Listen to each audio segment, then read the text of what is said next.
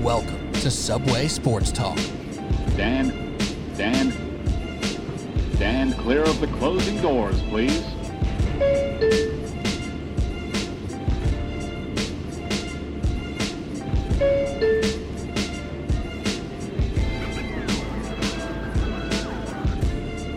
All right, here we go. Subway Sports Talk. My name is Peter Kennedy, and I am your host. Thank you so much, as always, tuning in to SST on Apple Podcasts, App, Spotify, where you listen to podcasts. We appreciate you the same.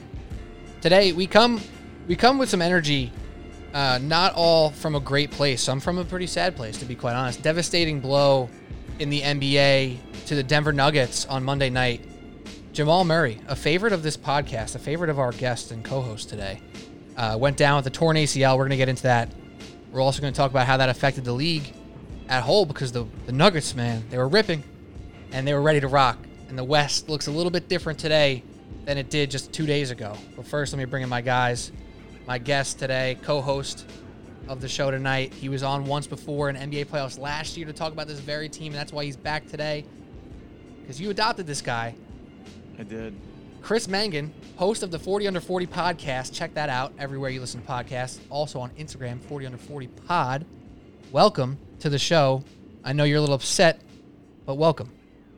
Yeah, usually I would say happy to be here, but tonight it's sad to be here, Pete. But thanks for having me on. Yeah, I know we're acting like he just got career-ending injury. It's just a 1 year thing, but it feels that big, right? Like, I don't want to act like he died or anything like that, obviously. But you know what I mean? Like, it does feel like a real blow to the league, to the fans, and to him, like a guy who grinds so hard all the time. He's a grinder. He's a gamer. This season was kind of that jump that people have been waiting for, that he put the groundwork for down in the bubble last year. And, it's headed towards playoff time, which, it's not quite Dame time, but Murray time could have been coming back in the playoffs this year. And now we've been robbed of that. And as a Murray fan, as a basketball fan, it hurts, man. Absolutely. It's really rough. And you know what's crazy? Like, the Nuggets just hit their stride. If you think back to the Nuggets' full story arc of the season, or they 17-15 off the jump of the season, they weren't looking great. Jokic was this, dark horse MVP candidate because his numbers were so sick, but the corresponding team success wasn't really there. They were a 500 team. They were just average. And then all of a sudden, Murray starts going on one of these runs close to bubble Murray, and the consistency is there. People wanted to talk like he was really slow out of the gates, which is partially true. He still ended up so far career high, not so far, his season is over. Career high in points, tied with his career high in assists, right on his rebound career high in field goal percentage, 3-point percentage, right on his career numbers for free throw. So this guy was doing it again, and he was getting better. And I think the saddest part for me is just watching him and Jokic go to work. It's crazy. And then even adding Aaron Gordon to the mix, that was a dynamic offense, kind of like no other, truly running through a big, and not like Joel Embiid in the post, because he obviously, offense runs through him. It's so unique what Murray and Jokic do. First, like, why did this team, because you are a Knicks fan, you're a New York guy, why did this team in the first place kind of grab you as a fan, other than the boatloads of money that you won last year riding their 3-1 comeback streak? Yeah, it's outside of the wallet. It's just the onions, man. Like the balls on the team, particularly on Murray. Like they just weren't afraid of the moment, and almost had the confidence, like they knew 3-1 that they were going to win that series. Like they went home. He wasn't packing his bags. He's not ready to go home yet. Like just that belief in yourself and your team and your guys is just, as a sports fan, like with your team out of it, that's something easy to fall in love for. Like it'd be a different story if they're an Eastern Conference team, if they're competing with our Knicks, but out there in the West, it's easy to fall for that stuff, man. It's always funny when you're a fan of, one East or West or National League, American League, AFC, NFC, etc. You always kind of have to find that opposing league team that's your kind of go-to. For me, it used to be the Jazz, and now the more I look at Twitter and the more I hear Jazz fans out and about, I'm like loathing the Jazz and their love for Rudy Gobert's screens and how he's the MVP. It's like, all right, come on, but Jokic and Murray were such a likable duo, and Jokic too. Like what a crazy story. Second round pick, we all know, chubby guy doing crazy stuff on the basketball court. Now he's in shape doing crazier stuff on the basketball court. Crazier stuff. So I want to bring in our other host today. Didn't mean to leave you out, but I wanted to get that conversation started. So we have Mike Bonfield back again second Subway Sports Talk appearance in a row. He'll be hanging around for a lot of episodes moving forward. So, Mike, welcome to the mix. What are your thoughts on this Nuggets team in general, and how'd you react to that injury? I know you were watching. Well, first, I just want to thank you for having me on again. I had a great time last week. Looking forward to the rest of this episode. More to come in the future. But to jump right in, I mean, I may not have won as much money on the playoff series last year or be as big. I was actually really introduced to Jamal Murray's basketball prowess last year in the playoffs when he was Bubble Murray and went on that run with the Nuggets. And coming over into this season, I was very excited to see what him and Jokic were going to do. You know, they upset the Clippers in that 3-1 deficit. They came back, and they're young. But these are young guys, and Murray was hot last year coming into the season. They kind of started the season a little slow. I was actually a little disappointed with their first week or two of the season as a team as a whole. But I mean, as we know, the Western Conference is loaded with talent from top to bottom. And it was heartbreaking to see that last night. I actually caught the game and was watching live. And as a rising star, it's unfortunate for the city. At first, of course, most unfortunate for him. But I do believe that he'll come back stronger than ever because he's that kind of player. He has been since his days as a Wildcat under Coach Cal. But it was heartbreaking, man. You guys touched on it already. Denver, we have watched them elevate in the standings in the Western Conference as the season has gone on. And they were really starting to look like that team that beat the Clippers last year. It could give the Lakers a run for their money, depending on how healthy they're going to be too. And it almost felt like all the air got sucked out of the stadium last night when Murray went down with that injury. And we're all at home holding our hands on our head, jaw dropped, just hoping that he's all right. But unfortunately, the injury is what most of us feared. And we're going to have to wait to see more from Murray next season. But in terms of Denver now, Jokic is playing unbelievable. Dark horse MVP candidate, like you said. Well, not dark horse anymore, but yeah. Yeah, I was going to say, he might be at the forefront. He's at the forefront of the conversation now. Yeah, now it's like minus 210. He's ridiculous what he's doing. And what my favorite thing about Jokic is you look at him, and I mean, if this guy was balling at LA Fitness, he might be the last pick. But what he's able to do, he doesn't look like that guy. He's not the most athletic guy on the court. He's not constantly in the media, you know what I mean, attracting attention for things off the court. But he goes out, he plays his game, and he dominates. And that's something you don't see every day. So we'll see if he's able to continue to propel them, but it's going to be tough in the West. It's going to be really tough sledding here in the West. It really affected their odds already. You know, we talked about the profitability last year. They went from plus 800 to win the West to like 15 or 1600, depending on where you're shopping around these days. And their championship odds from about 15 to 30 to 1 now. Yeah, it's an uphill climb to say the least for them now. Like, it's got to be otherworldly Jokic, like, you know, 40-15-8, 40-15-10 a night, like in the playoffs. Like, you got to see some bonker stuff out of him, and not that it's out of bounds, but for just 6 weeks or whatever that the playoffs is, it's it's asking for a lot, and there's a lot of movement to happen still in this Western Conference. And obviously, when you talk about that, the Lakers come to mind. You know, they're worried about falling into the play-in tournament. You know, I don't know if the Nuggets are going to be as worried about that now because they're not missing both of their stars. They're just missing one. They do have Michael Porter, who's at 17 points a game right now, and we can only imagine that going up. Jokic is at 18 shots a game, 26 points a game. Can that shot total number go to 21, 22, or maybe his assist even rise because he'll just have the ball more? I think Monte Morris becomes one of the favorite backup point guards in the league to now you better show you can do it with the starters as well because – yeah, I think as the three of us, I always looked at Monte Morris like, God damn, I think he might be the best Knicks point guard in my life if he came over.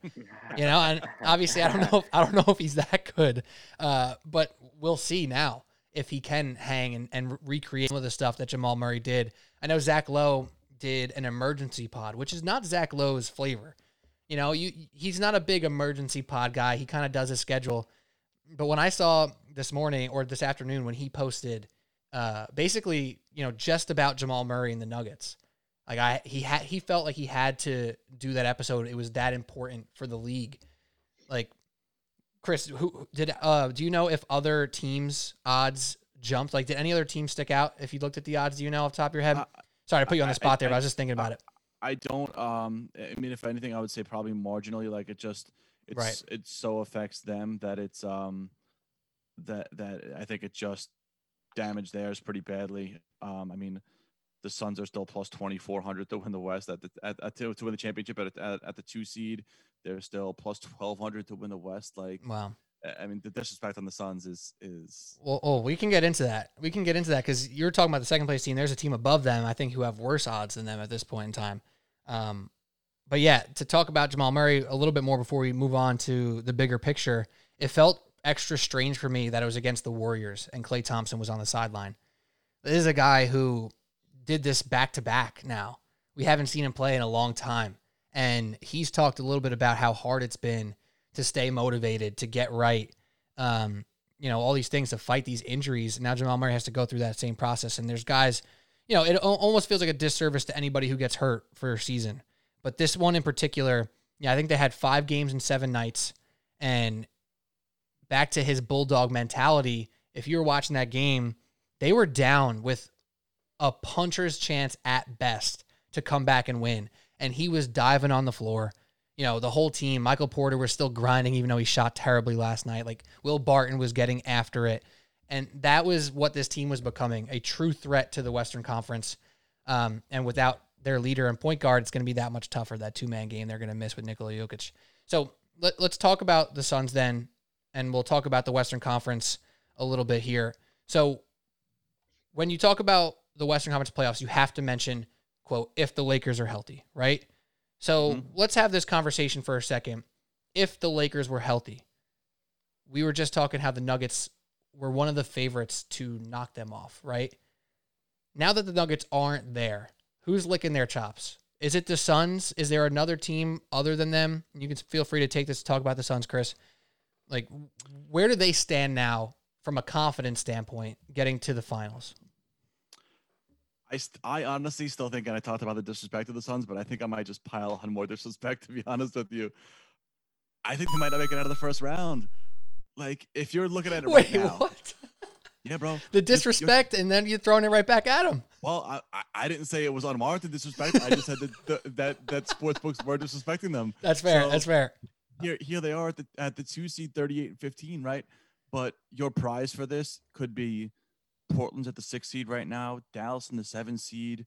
God forbid the Lakers fell down there. Like, that's your reward for going through this gauntlet of a Western Conference, and like your first round matchup is that. Like, sheesh, that's some tough button right there.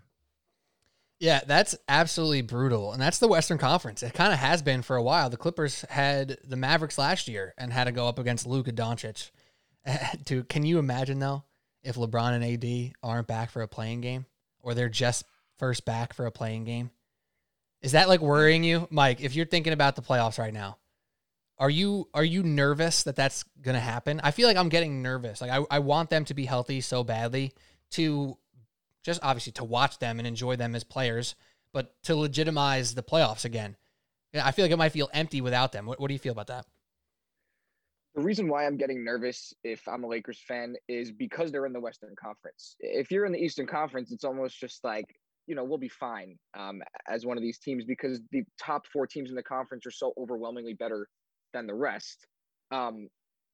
But as long as the Lakers are healthy, and this is a key, and I think it goes beyond just LeBron and AD. Of course, that's the key. But in the Western Conference, in order to make a deep run in this year's playoffs, you need your full team. You need your starters. You need your bench. You need guys like Schroeder, Harrell. These guys got to be healthy, and these guys got to be ready to play, because there is no letting up. Like we just mentioned, first round matchups. If the Lakers, God forbid, fall to this 8 seed, Utah wins the extremely competitive conference and gets rewarded by facing LeBron and Anthony Davis. I mean, are the Lakers going to be favored to win the conference as the 8 seed? I've never even thought of something like that before. And that could be a real possibility going into this year's playoffs, which is going to be interesting to see. That's buck wild. The answer is yes, by the way. So yeah. if AD and LeBron are playing, and God forbid they're the 8 seed, they're right now plus 170 to win the West. They'll be favored to win the West. They'll be favored to win the series as an 8 seed. Wild. That's nuts. Real possibility. And that just leads to more complaining by the Jazz fans. Bro, you better be careful on those mentions, man. You better be real careful about I Jazz fans on the dude, mentions. The only reason I bring it up, and you guys might know this. Mike, you probably don't know this. Chris, you might. I've always loved the Jazz. They've been one of my favorite teams. They've been my Western Conference team since like 04, 05. I've loved them. I love Darren Williams. Andre Kirilenko was my guy back in the day. For what reason, I don't know. You know, I was a big fan of them. And all I said on Twitter was, I don't think Rudy Gobert is a true top 5 MVP candidate. And I had 4 people doing their entire life's work of research to tell me why I was wrong, that he was a top 5 guy. So I'm a little bitter. I'm a little salty. That's fine. You're also not wrong. I'm not wrong. Why? How can you say? How the hell can you say that a guy Yeah, I agree. You're who not wrong. you cannot run offense through? And I know what they're gonna say because they said it to me. Yeah, well, he means so much to the offense because he does screens and he rebounds and he's a great whatever pick and roll guy. He runs to. I get it, but without other guys around him, meanwhile the entire Jazz team is shooting 90% from 3-point. Like, Oh boy. let's be honest here. Rudy Gobert is freaking awesome, but he's a little bit more Draymond Green, and he's not quite Steph Curry or Kevin Durant. And that's okay. He's a Hall of Famer. He's on a path to become a Hall of Famer. He's not an MVP candidate when you got guys like Luka, Dame Lillard, James Harden, Nikola Jokic being the end-all, be-all for their teams. The end-all, be-all. Without them, there is no semblance of great offense. Meanwhile, they're great. I digress. You talked about the Suns, though, Chris. I want to talk about them a little bit more specifically. What about them doesn't give you the confidence? Like, what specifically about their makeup, their style, their personnel makes you feel like the disrespect is warranted? So the outside of CP3 and Jay Crowder, is there a lot of playoff experience on the team? Like, not really, right? Like, there's not a lot of minutes there to point to that these guys have been in there and done it. Now, trust me, as go back to Kentucky stuff, like if Booker went to the playoffs and went nuclear, like that'd be fun as hell to watch as a basketball fan. But it's so hard to predict what people really do, like the first time the lights are on, and the lights are on as a 2 seed against maybe like a Luka or a Dame or a LeBron. Like, you find out a lot fast about these people, and I just don't know if they're about that life yet. And you know what I want to bring up too? I thought you might get there. You talked about Booker. Chris Paul is an anomaly to me in this one regard. Now, he's freaking awesome. He's a Hall of Famer. He's one of the best point guards I've ever seen play basketball.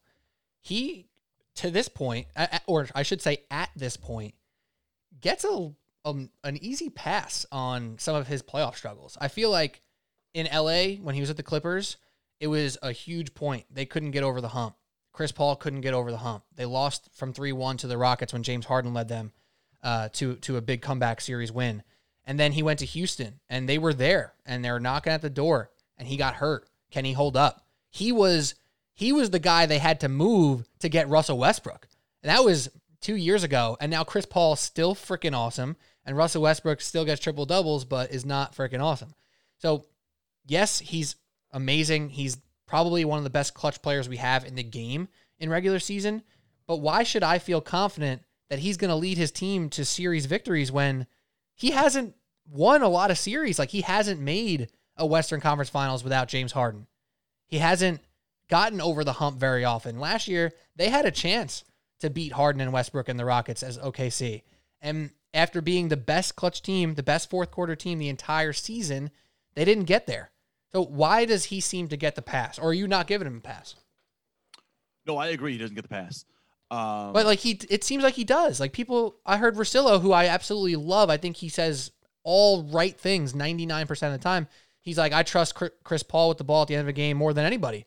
It's like, I kind of agree, but he also hasn't won anything in the playoffs either. I trust him games 1 to 82. I don't trust him after that. I just don't. And you mentioned it with the last year, like he's become this great elder statesman, this great teammate. I think he was great for SGA last year. Definitely much better than Russ would have been there. Like Russ for development of young players. It's well documented. It's not the greatest teammate in the world, but he's the opposite. He has been very good in that regard. He's helped these young dogs develop, but he's he just doesn't have the juice left. Like maybe a younger CP3 at this point, I might have faith in, but like with the track record, with all the miles on him, with the playoff injuries and how he can break down, like yeah, I don't have faith in him to carry that team over the hump for one series, let alone 3 or 4. Mike, when you think of Chris Paul, I mean, obviously he's on the Suns right now, but when you think of Chris Paul, where's your brain go first? Great question. First of all, I just want to say Chris Paul is my favorite point guard that I've ever watched play basketball. So this is a great question. I'm curious where your head goes here then. Yeah, so my head is my favorite NBA to watch was when I was growing up, and I feel like that's a very, cliche. Everyone says that kind of thing. So my first thing is New Orleans Hornets. Wow. You know what? I asked thinking that you didn't have that in your bag. So I'm impressed. I'm giving you a ding. Wow, I got a ding. Let's go. Is that my first ding? Nah, you got one earlier in the show already. Yeah, you got dinged earlier. Yeah.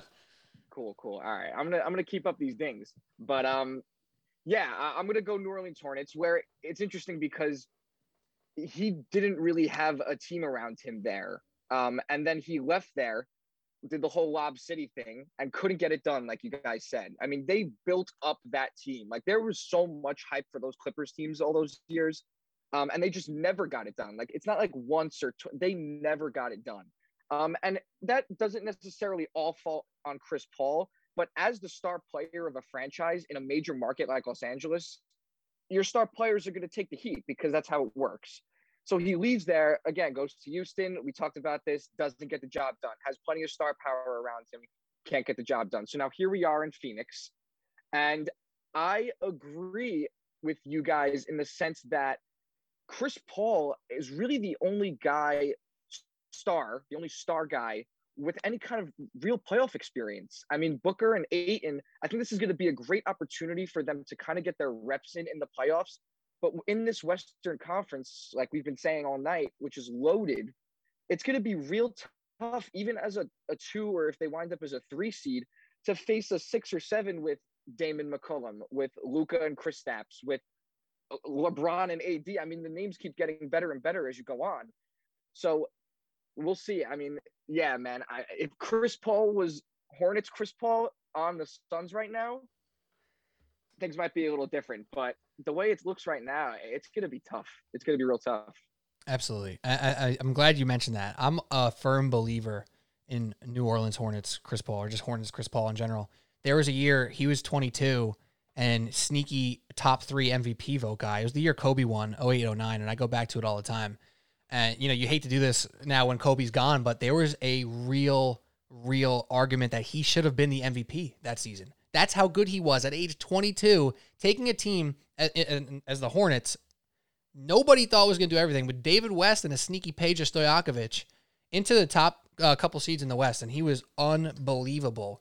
But there is that question now. What do smaller guards accomplish as the leader, as the main guy? That's where I do think Devin Booker, you talked about onions before. I think he has them too, Chris. I think Devin Booker has the onions, and he will show up in the playoffs. I just don't know if that's going to be enough when you're talking Lakers, Clippers, Jazz, whoever they may end up playing against in the second round maybe. Yeah, I think you're right. I think he definitely does have the onions. But yeah, is there enough firepower around him? Like, say he drops, he goes Mitchell last year in the Nugget series. Right. Does he have other people to help carry that water with him? And I don't think the guys are there. You got to love your boy Cam Johnson, though, right? Yeah, I do. Knocked down.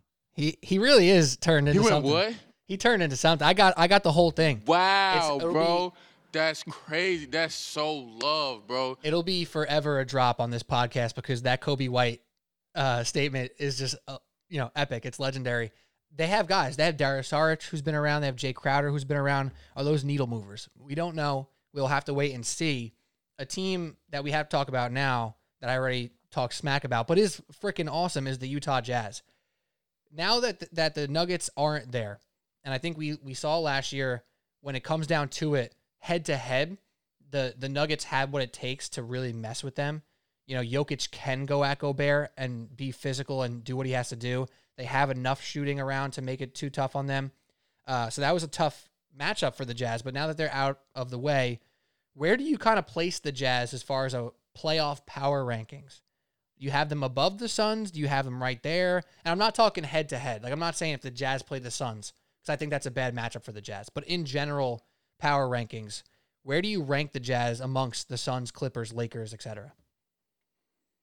Second behind the Lakers. Oh, yeah. That's pretty good. I feel like that's good respect for them because a lot of podcasts I've heard and people talking on TV, they don't want to give them the benefit of the doubt because we've seen elite regular season performances from teams like this before. I do think they have a little extra juice. What do you see from them that makes you put them there? Their shooting is unbelievable. So the balance is one thing. The offense, they're second in offensive rating, fourth in defensive rating. So when you get to the playoffs, you're going to need to rely on, one night's going to be offense. You hit 25 threes in a game. And one night it's going to be ugly. It's going to be dirty. And you need that defense to really carry you, and they can do that too. How many different guys can hit threes? It's not just you need one guy to get hot. And they're none of them are, except for Mitchell, none of them are stars offensively. But Conley's rebirth this year has been really great to see. And, Joe Ingles is sneaky tough and like a good playoff gamer. And, Bogdanovich, and it's just these guys can shoot. And if 2 or 3 of them get hot in the game, you're just out of the gym. Like, it's just over. Mike, have you heard the chatter about Donovan Mitchell getting into ego battles a little bit? Have you heard of it? Or Chris, anyone who wants to jump into this, have you guys noticed? Because I noticed it when they played the Suns. Booker was going off. Chris Paul was doing his thing, and D. Mitch was like, all right, now I got to do my thing, rather than what they do for most of the game, which is work together. Do you guys see that as an issue? Because it's a talking point that I've heard kind of pop up now more than ever, that he wants to be the star a little bit too much.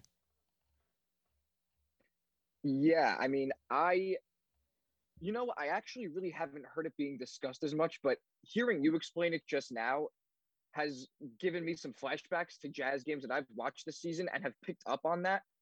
When the opposing stars start to play better and heat up and really do their thing, Mitchell feels like the need to be that guy, when the key to their success all season long has been playing as a team. Because Mitchell, I would say in most fans' eyes, is probably their quote unquote best player or their star player.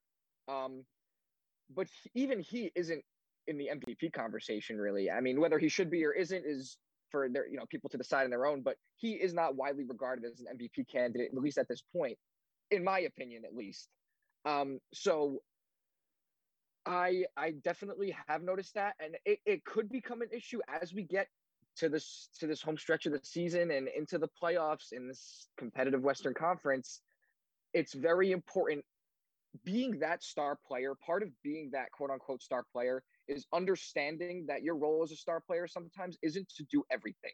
Sometimes your role as a star player is to be there for your teammates, to hit the open guy, to take that shot, show your team that you have confidence in them, especially for some of these guys coming off the bench late in games. That's what gets you wins in the playoffs. And I think that's what Mitchell needs to do.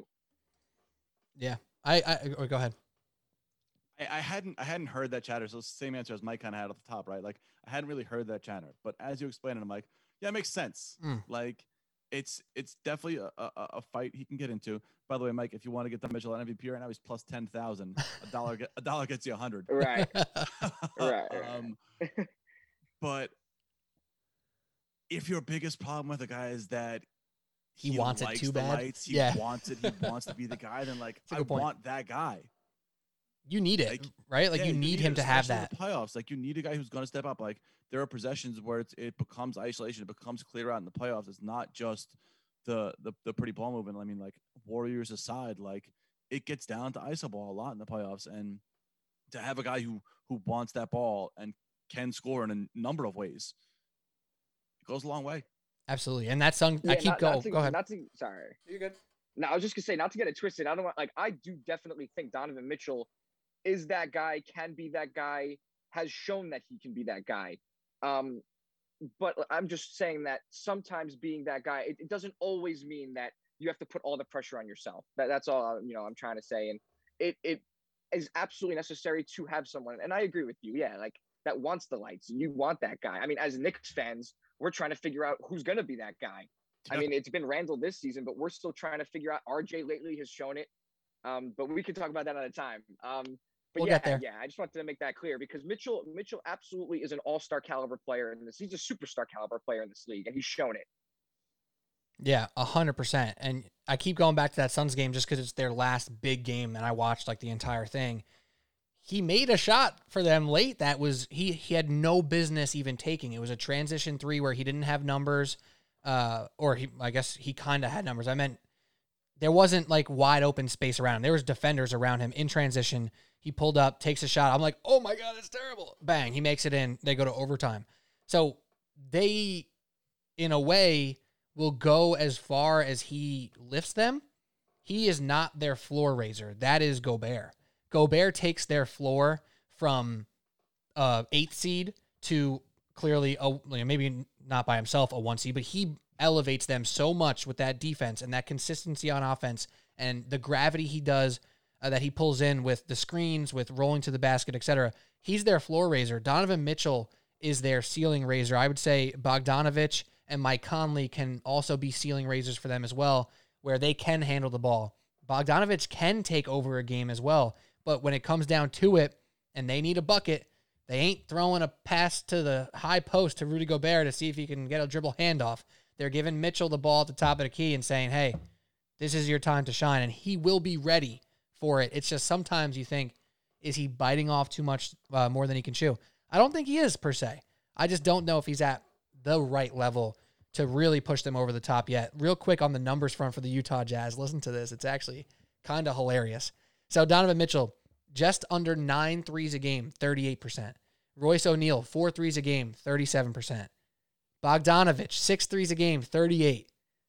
Mike Conley, 7 threes a game, 41%. Joe Ingles, 5.5 threes a game, 49% from three. You know who the real six man is in the league? It ain't Jordan Clarkson. Dude, the odds are tightening there too. I know I keep going back to numbers here. We like the odds. I've been watching this, and Clarkson was like minus 3,600 a couple weeks ago. He's minus 380. Ingles is now down at plus 600. Oh wow! Oh, that's Wow. some movement that I do like, Chris. I think I'm about tightening. to fire up the old FanDuel while we're recording here and throw in a couple extra dollars. Yeah, buddy.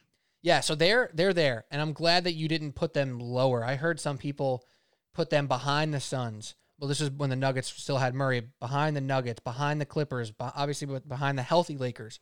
And I'm like, damn, to work that hard, to be that dominant, to be one of, statistically, the best teams we've had in a really long time, to be put as like the 4th or 5th best team in your conference is brutal. I do think they land somewhere in between.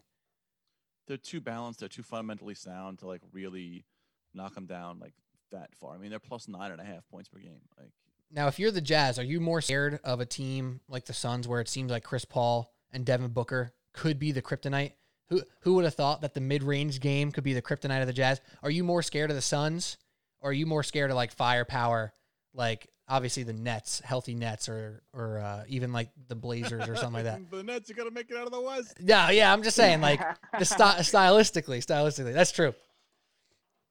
I'm scared of getting in a firefight with the Blazers.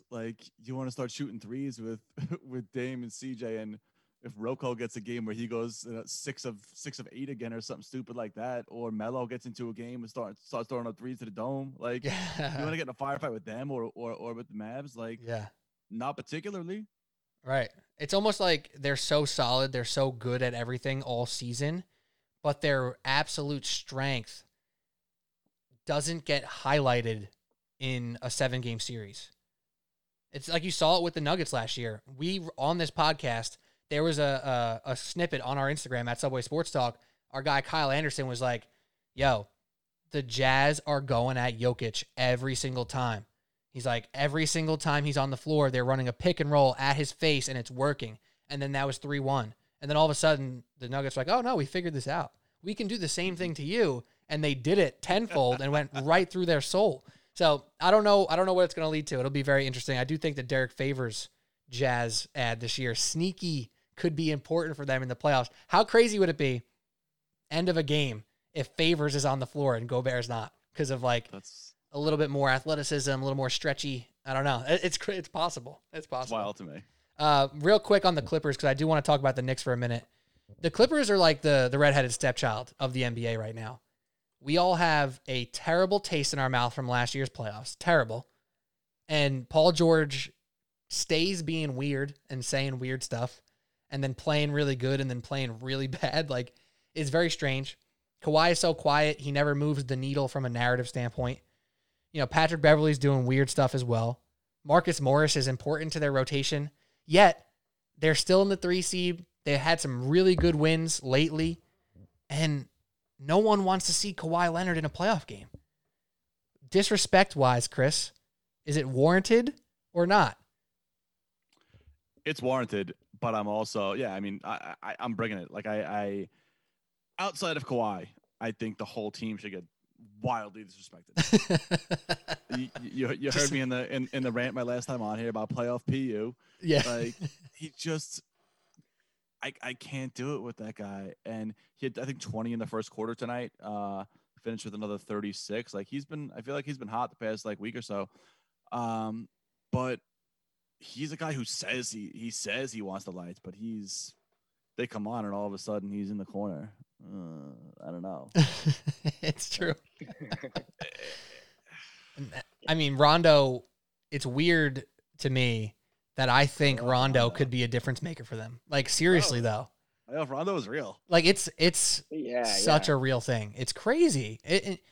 He showed it in that first game or second game he played with them. He was hitting threes all of a sudden. There was one time, I think it might have also been against the Suns because I'm pretty sure it was going against Chris Paul. He got the ball like 3-4 seconds left at the left wing in the shot clock and just kind of like stood there. I was like, what's he doing? And he knew he was going to shoot with 1 second. I think everybody in the gym knew he was going to shoot with 1 second left, and he pulls from 30 feet and drains him. Like, Rondo, where are you? Like, who are you? What are you doing all the other times when you're not playing basketball well? Apparently, he's just watching film and telling people how amazingly smart he is. Because that's all you hear, but it doesn't show up very often on the court. So, Mike, your confidence level in the Clippers, is it higher than narrative? Is it lower? Right on par? So, I mean, the expectations were so high last year, and that playoff exit was so, dare I say, embarrassing. I mean, it was embarrassing. You're up 3-1 against a team that has so little playoff experience. And don't get me wrong, Nuggets, great team, deserve to be in the playoffs, clearly deserve to win that series because they did. But you have Kawhi Leonard, Paul George, all these guys, Pat Bev, the trash talking up a storm. I mean, for all this trash talking and how good Kawhi winning that chip with Toronto, we know the player Paul George can be.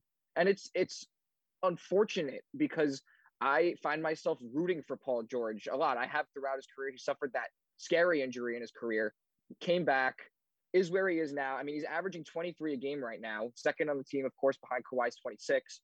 But I don't want to be this guy, but I've been saying it all season. I like the Clippers to surprise people in the playoffs this year because the expectations aren't as high. People, I feel like, are going into this year's just like only thinking about last year's playoffs and not even really paying attention to the regular season as much because here we are back in the playoffs. They had a great regular season last year and choked. So they're just going to choke again. And I like them to actually make a run. I don't know if they're going to go to the finals because the West is so loaded and they might run into Anthony Davis and LeBron and a healthy Lakers team.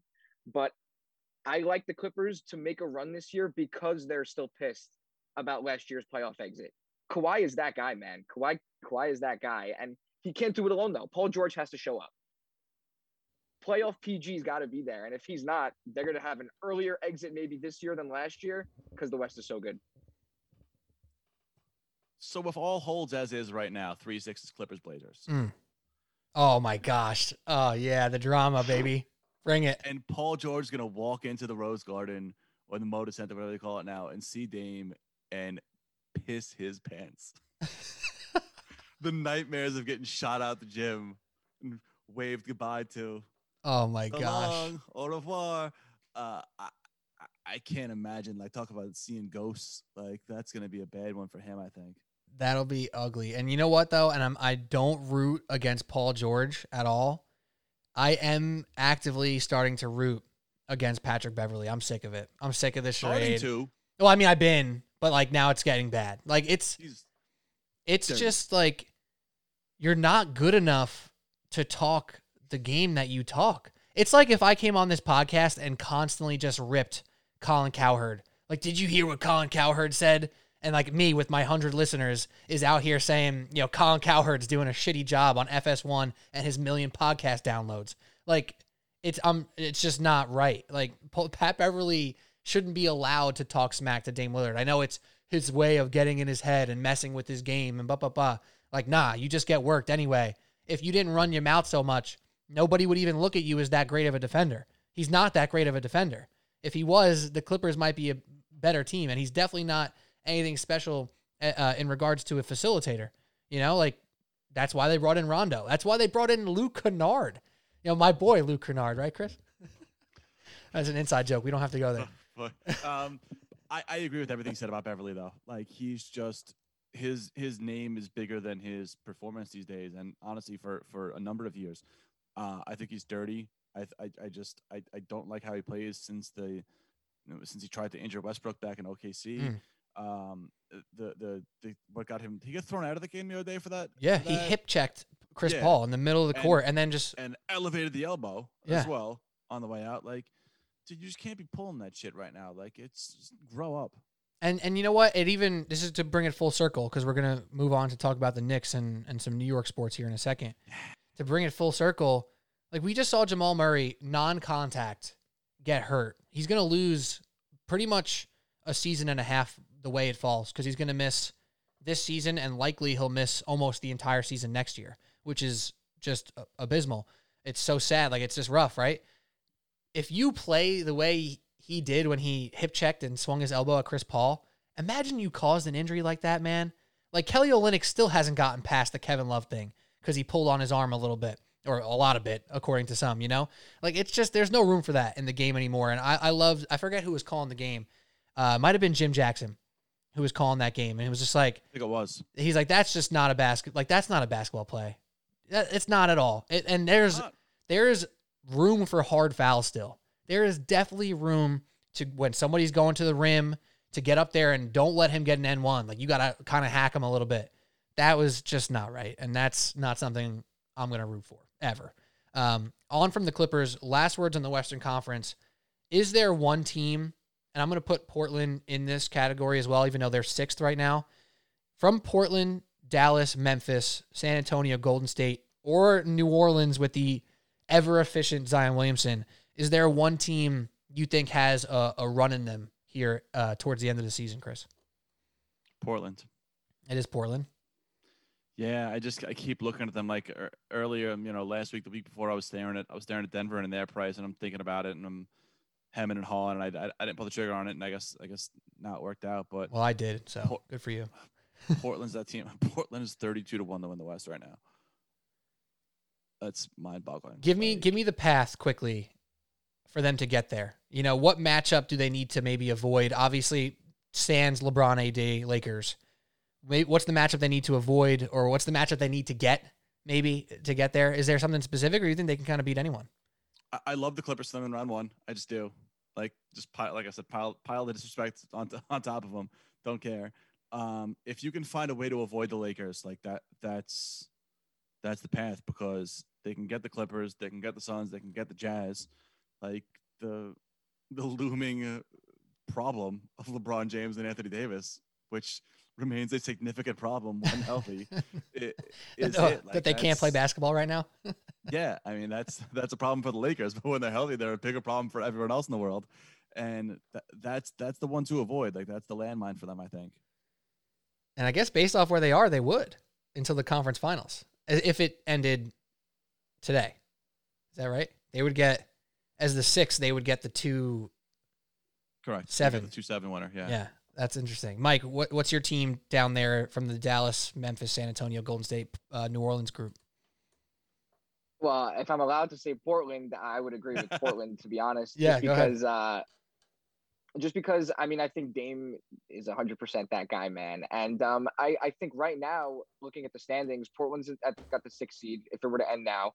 The Lakers are a game and a half ahead of them at the 5. I mean, they're falling fast with the more AD and LeBron continue to miss games. I think they're going to continue to fall, especially if they have to continue to play Western Conference teams for most of the regular season. And then Denver is 2.5 games ahead of them at the 4 spot. And their second best player just went down last night for the season. So Portland really could finish as a 4 seed if they can keep things going. I mean, they're 6-4 in their last 10. So about 500, but if they can really put the end of the season together, they can finish in the 4 spot and wind up hosting in the first round. Who they're going to play is still to be determined, but I do like them to be the team to make the run out of that bottom group in the Western Conference. It's interesting because I think Memphis and San Antonio are clearly better than Golden State and New Orleans, but if you asked Portland if they get to a 4 seed, or if you asked Phoenix or Utah, who are you taking in a 1 game or in a 7 game series like Memphis, San Antonio, Golden State, or New Orleans? I think despite Golden State and New Orleans not being as good as teams, you're just not ever going to want to choose them because of the star power of Steph Curry and Zion Williamson. So I'm going to take this opportunity to talk about Zion Williamson. Have you guys just seen the ridiculous shooting nights that he's putting together? I mean, like 16 for 24 is like a normal night for him right now. That's insane. Like that is legitimately like Shaquille O'Neal level efficiency inside the paint that he's producing in a variety of different ways. Like Shaq was just bullying you, some good footwork and whatnot when he wanted to, but he was 7 feet tall, insane.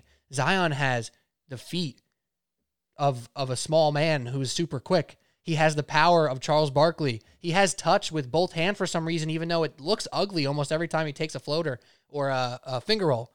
He's absolutely insane.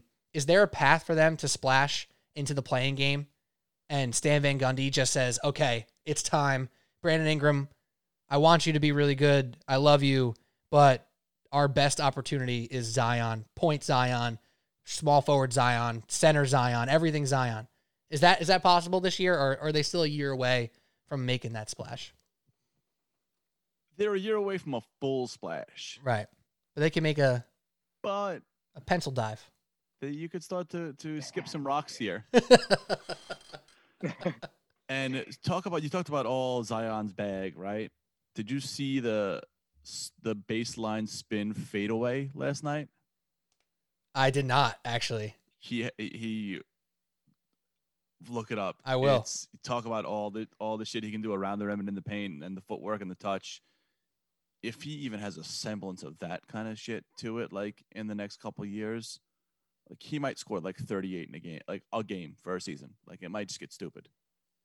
It really, it's like, it's one of the craziest things to watch in the NBA right now. I still think I rank Jokic and Steph as my 1-2 just based off legacy at this point. Not in any order, maybe Steph, Jokic for that matter, of like people who make me literally move from my seat when they do something. Like Jokic will make some spinning around one-footed fadeaway from the corner, and I'll just be like, oh my God, like I can't believe he made that in. Or he'll make a pass where I can see the whole court and he's in the middle of a game with 7-footers around him and he's passing behind his head. Steph Curry, it's obvious. Zion Williamson might be the third guy right now in that category of holy shit. How did you even get through that guy? How did you get past that guy? Because he doesn't just go through people. He's around them. He's spinning around them. Mm-hmm. He has a bag of tricks, and his passing and decision-making is awesome too. It's really a shame that they haven't put it together defensively like at all this year, because they can be really fun. I think next year is the real jump for them. I think Zion and Luka are 3 and 3A for that group you talked about. Like the Luka, the over the head behind shit he's doing now, and just the step back ridiculousness, like those head scratching, like what the moments are many out of him as well.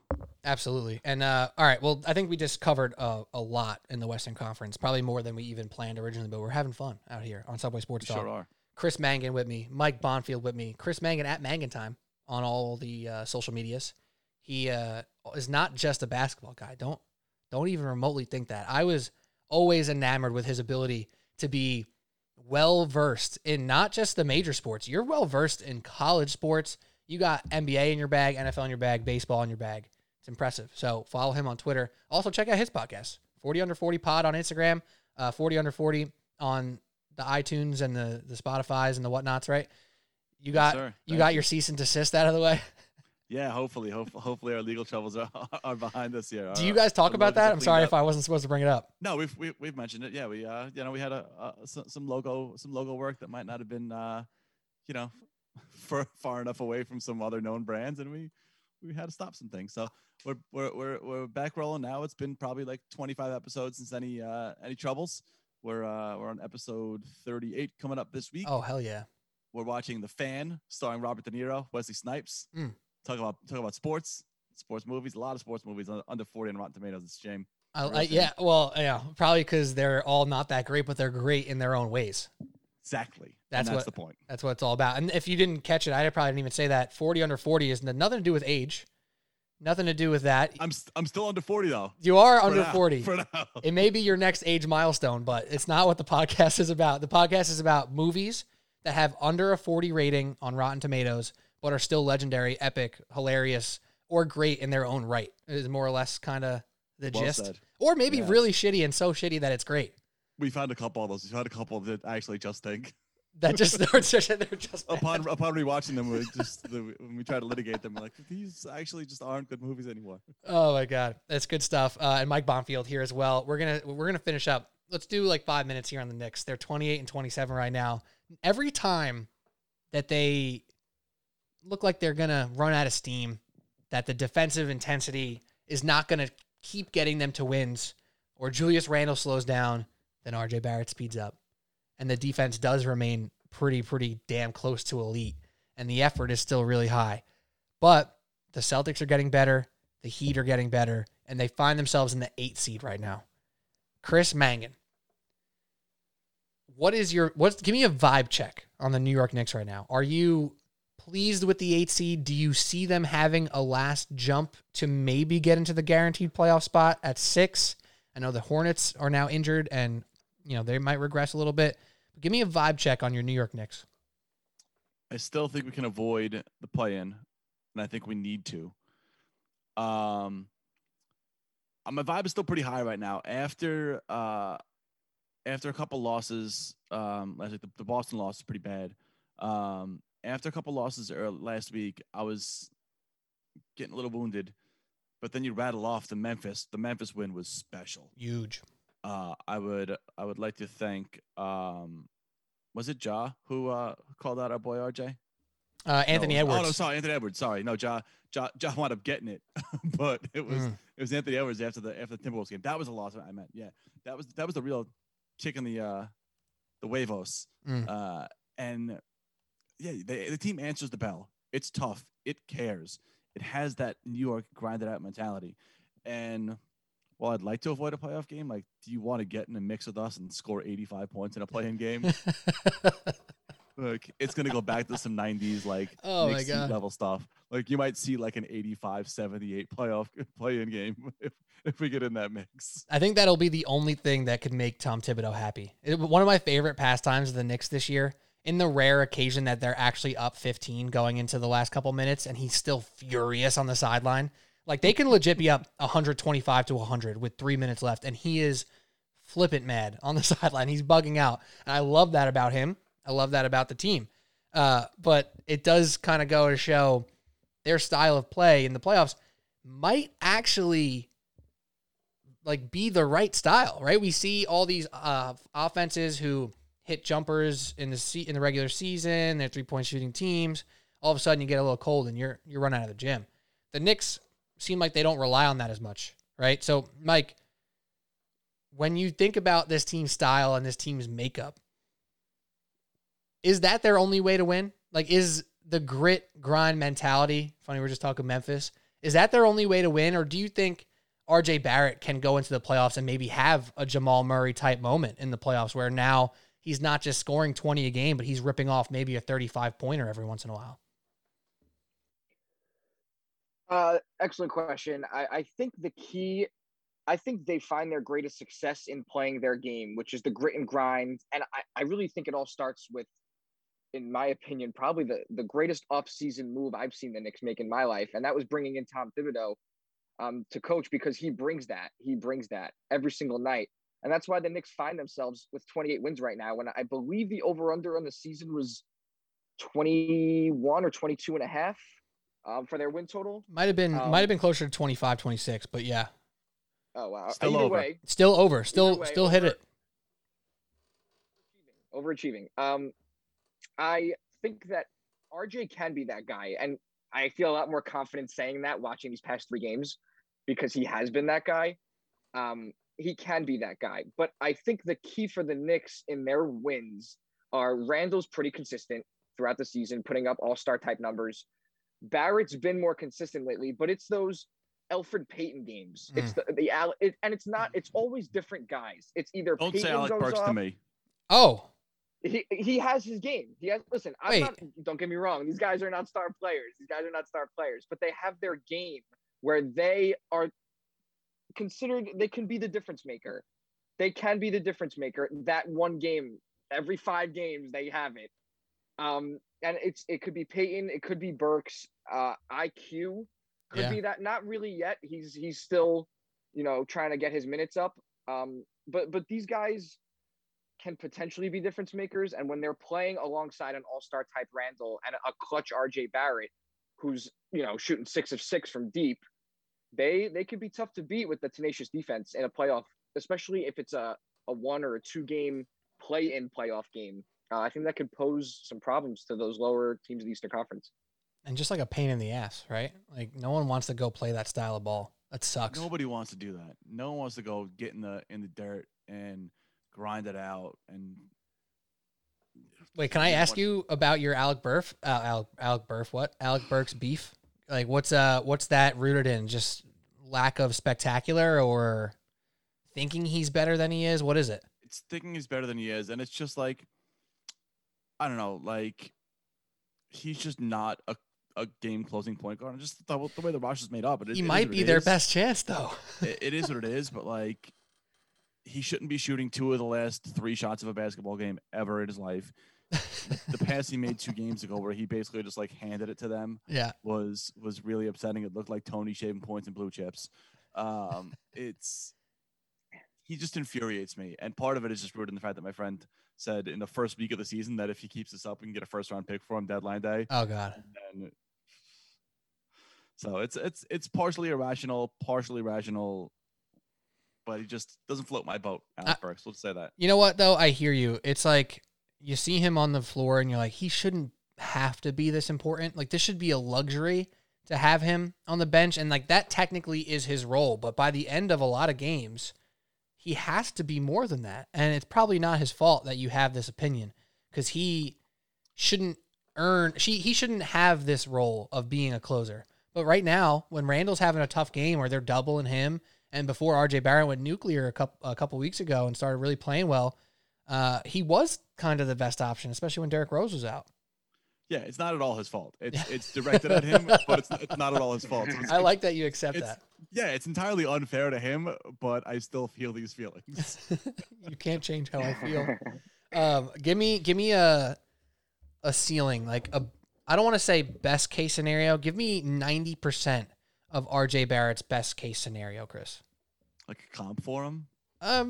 Or just like explanation of what he can be. Like where, his is he an all-star? Does he flirt with all NBA? I think he's definitely a future all-star. Does he? All right, let me just start ripping some questions to you. So you think he's a future all-star? Does he ever make an all-NBA team? Yes. Okay. It sounds like that means less than 2 or 2 or less probably. Yeah, I think his ceiling can get him there. If he continues to develop how he has last year to this year, his ceiling becomes very high. He very clearly puts in the work. He cares. The stuff he's gotten better at this year, defense, shooting, free throw shooting. You don't get better at those things like just because you got older or like you watch a little more film. Like, yeah, film is definitely a big part of it, but like you work, you practice, you're in the gym, you're honing your craft, and he's done that this year, and the growth is obvious. Now, I guess I'm getting off track here, but did you see the story about the old regime and RJ Barrett? No, but I'm sure it stinks.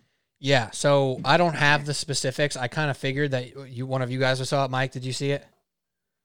No. I actually did not know. Okay, so there was a story reported out. I don't even know who. It's probably shitty that I'm bringing it up without knowing the details here, but more or less, there was pushback on RJ Barrett wanting to like really kind of change his mechanics and recreate his jump shot a bit, and working with some outside people like Drew Hanlon.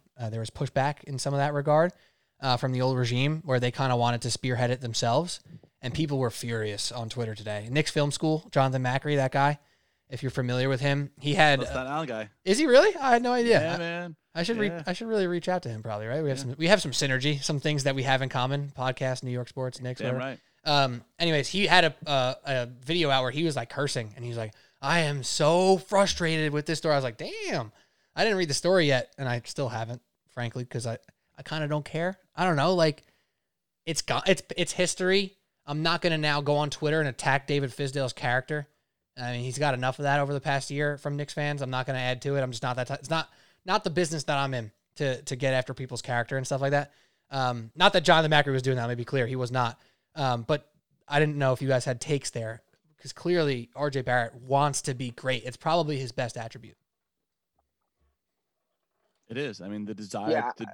Sorry, go ahead. No, I mean, I was just going to say, I mean, I think not only does he want to be great, I think he wants to be in New York. I think he likes where he's at right now. I think he's where the team is at. Even though, the goal isn't, you're not going to go into the season and say, oh, let's try to be the 8th seed. But he absolutely, we mentioned overachieving, and he has improved his game so much from what I've seen last year to what I've seen this year. And I think the most important thing to note is that he's done it in multiple aspects on both sides of the ball. His 3-point shooting has improved. His free throw shooting, which was every time he would go to the line last year, I would get frustrated because I would just be like, this guy, such a good ball player, has the potential to be so good. He's got it. And it's like you said, Chris, you got to go to the gym and you got to work on free throws. You got to put the time in. You can watch as much film as you want when it comes to shooting free throws, but you got to do it. You got to do it over and over and over again. And it's paid off already. And it's early on. He still has room for improvement. But to talk about what you were talking about, Pete, with this story with the past regime, I agree with you. I think we're past that. You know what I mean? We're trying to get over these losing seasons and these losing teams, and we finally have a team that is showing us a glimmer of hope in some aspect. And I think that we should leave the stuff in the past and let RJ continue to improve his game and do his thing the way he has been. Absolutely, I agree wholeheartedly. I'm almost regretting bringing it up because I don't know any of the details. Like somebody tweeted at me today too from one of my Knicks tweets, and he was like, "Yo, what do you think about that story?" And I was like, "Shoot, I don't really know, but whatever." So let's move on real quick. The Mets did just win, swept the doubleheader, 4-0 in the second game, 4-3 in extra innings in the first game. So let's use our last words, more or less here, to talk about the Mets. Since we have 3 Met fans on the podcast, I think that's the first time that's ever happened. But to wrap up the Knicks, we know the story. They have to keep grinding. They can't take a game off. They have the Pelicans when this podcast comes out on Wednesday, right? They play Wednesday, the Pelicans? Yeah, I think 2 out of the next 3 are against the Pelicans. Right, so they have Pelicans, which by not one single mean is an easy game. They may not have a great record, but you can watch any of their games, even the ones they lost, and nothing about it was easy. If anything, maybe they shot themselves in the foot at the end and you got lucky, because that's what tends to happen with the Pelicans right now. But every game is huge for them moving forward. If you slip up, you can catch yourself in a place you don't want to be as the New York Knicks. But on to the Mets. They got to play 2 games today, which was amazing because it seems like they haven't been able to play any games this season because of rain out, first because of COVID, then a rain out that didn't even rain. It was kind of a mess. But getting to see this team play twice today, Chris, are you excited? Is the excitement a little bit back? Because I know the first week for me felt like just like all this ramp up and just a letdown. So how do you feel now? I feel better having seen them twice in a day. It felt like extended spring training, having them, start, stop, start, stop, stop, stop, start, start. It was very herky jerky. It's played, I think, havoc with the hitting in particular. The starting pitching has been very good. That's still, I think, going to be how we get there this year. It's DeGrom. I love Stroman this year. I really love what I've seen out of Taijuan Walker so far. If you can get to July and throw Syndergaard back in there, like the bats will figure themselves out. Like Conforto's not going to hit 120 this year. Like put that on the headline. Michael Conforto will not hit 120 this year. Yeah, the hitting will get there. Lindor will not have like a Beltran-esque first season here. But if the arms ride, then we'll be fine, man. And it felt great to have another Dom Smith home run. I feel like it was really big for Pete Alonso to get that hit in extras in the eighth inning, the extra inning, eighth inning with a guy on second. Pretty sick, right? Right. But no, it felt good to have him get a big hit. I feel like he kind of needs that little bit of juice, that little bit of confidence that he had. It was almost naivete when he was a rookie. He came in here just like, I'm just going to hit a bunch of home runs. Obviously, look at me. That's what I do. And then down to earth a little bit last year. He needs that confidence boost. Mike, is your vibe similar to Chris's on the Mets front right now? Yeah, my vibe is similar. It's so crazy, and I don't know if this is a Met fan thing. I don't know if it's a New York sports fan thing, but I feel like if we did this podcast yesterday, or not even yesterday because they didn't play yesterday, but after they had lost the game, I feel like myself and others included would be sitting here saying how not that the season's over, but how we're so like distraught and we are picking apart so many different things that they did wrong. And I guess that's part of the sport of baseball too, but I am definitely happy after what I saw today. I think that their 2 wins today were very different from each other. I think early on, they really had to grind. They had to come back late in the game because they gave up the run in the top of the 8th inning, and then they scored 2 in the bottom to win. Love seeing a win like that. It really rallies the guys. And I think that momentum carried over into the second game because they were winning that game start to finish, 4-0 shutout. Stroman pitched great. Love what I've seen from him so far. Walker pitched well today too. Like what I've seen from him so far. We know what DeGrom is. I believe Peterson's on the hill tomorrow. He was kind of shaky in his first start, really that first inning in his first start.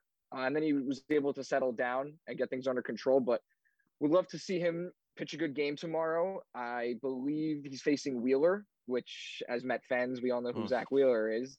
So it should be a good one tomorrow. And I think it's a 4-game series they got against the Phillies. So we took the first 2. Phillies coming off of dropping 2 out of 3 to Atlanta. And that one game that they won, I'm sure you guys saw the controversial play at the plate to win the game, which I don't think he touched home plate, but that's just my opinion.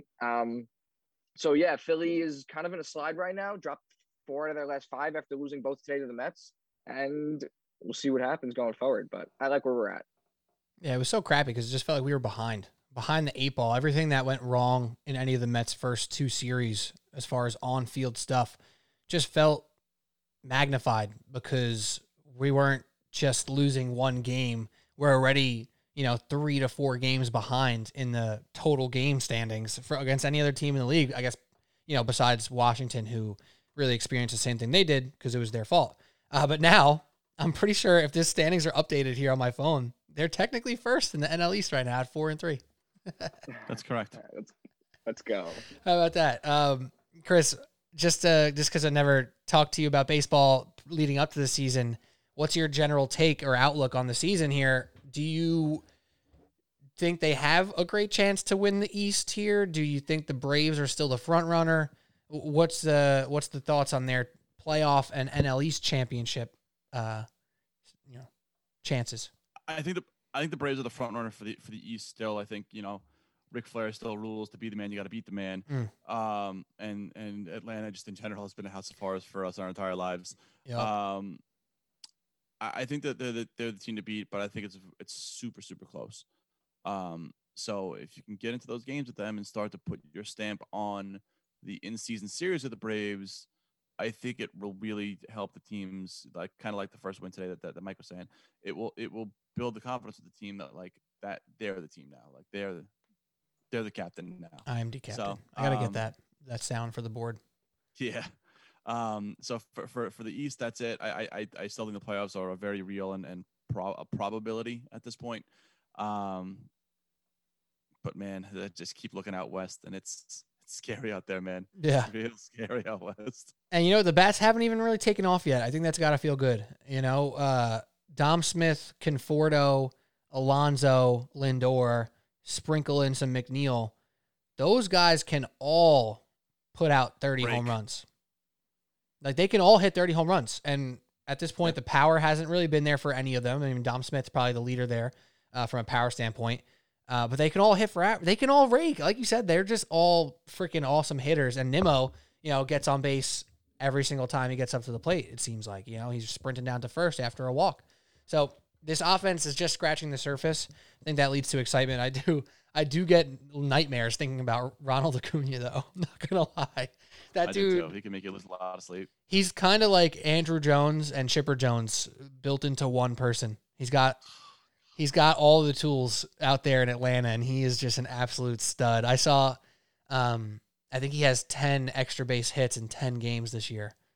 He's just stupid raking. And plus 3 steals on top of that. He's hitting home runs and doubles and still stealing bags. The ground out that he beat on that routine grounder to Didi Gregorius is still one of the more fascinating things I've seen this year. Blew my mind.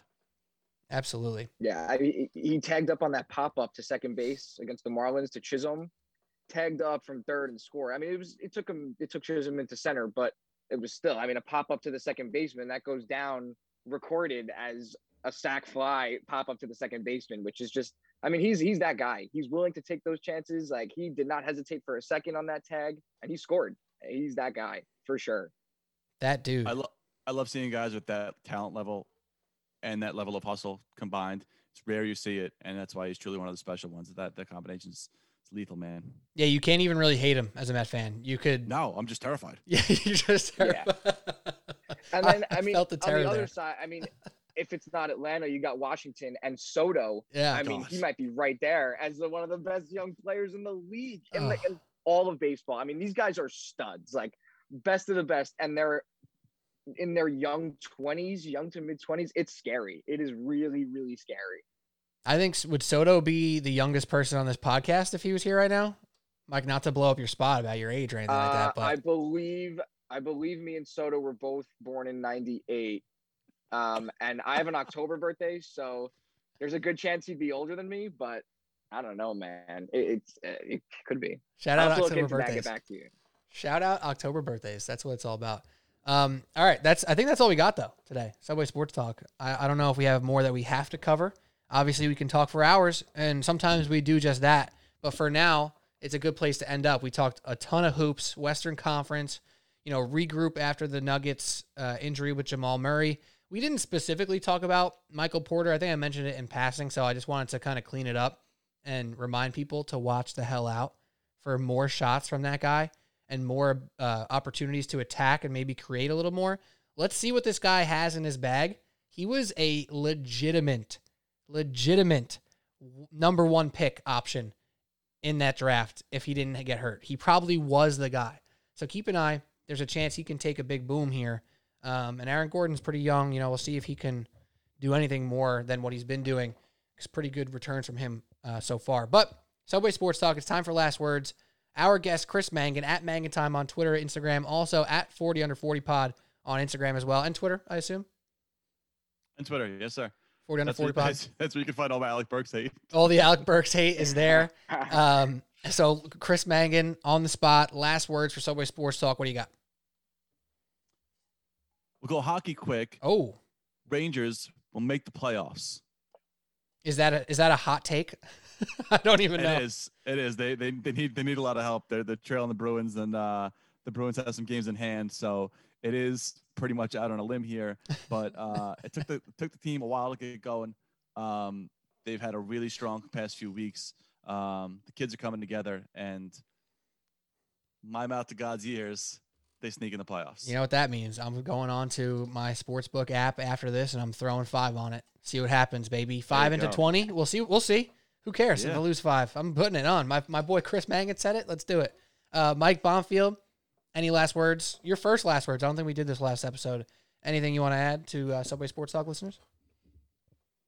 Yeah, for sure. So I have two basketball points to bring us back to, but first, want to just touch on the Rangers. Huge win tonight. Damn, you're ready to rock over here, Mike. I didn't know you had all this in your bag. Come on, man. Come on. I know I'm new to this, but I've been racking up the dings, man. I would love to see them sneak into the playoffs. I don't know. Let's go. Keep it coming, man. I don't know if this year's the year, but when they are gelled and playing at their best, Panarin and Zibanejad are the keys to this team. But they're complemented by some other really good young players.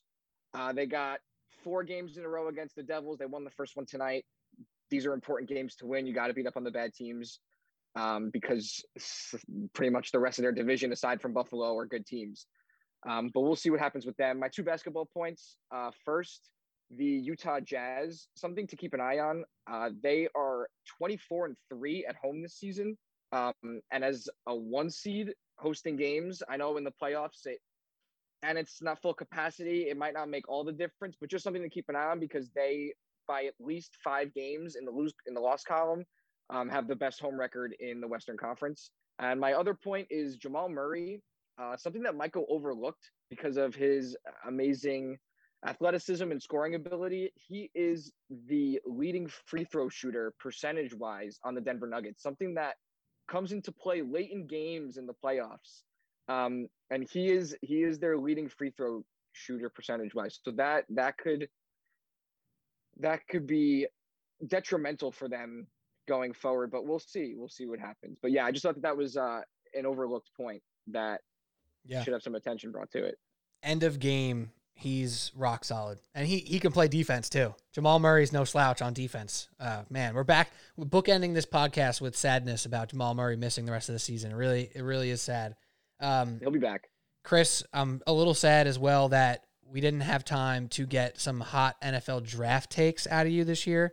Or I think there might have to be an opportunity within the next 2 or so weeks to get you back on the pod and talk NFL draft. I see your eyebrows whirling over there with excitement. So I just want to say real quick to you, is the Mac Jones thing a facade, or is Kyle Shanahan really, really love this guy?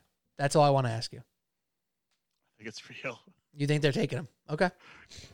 I was just curious.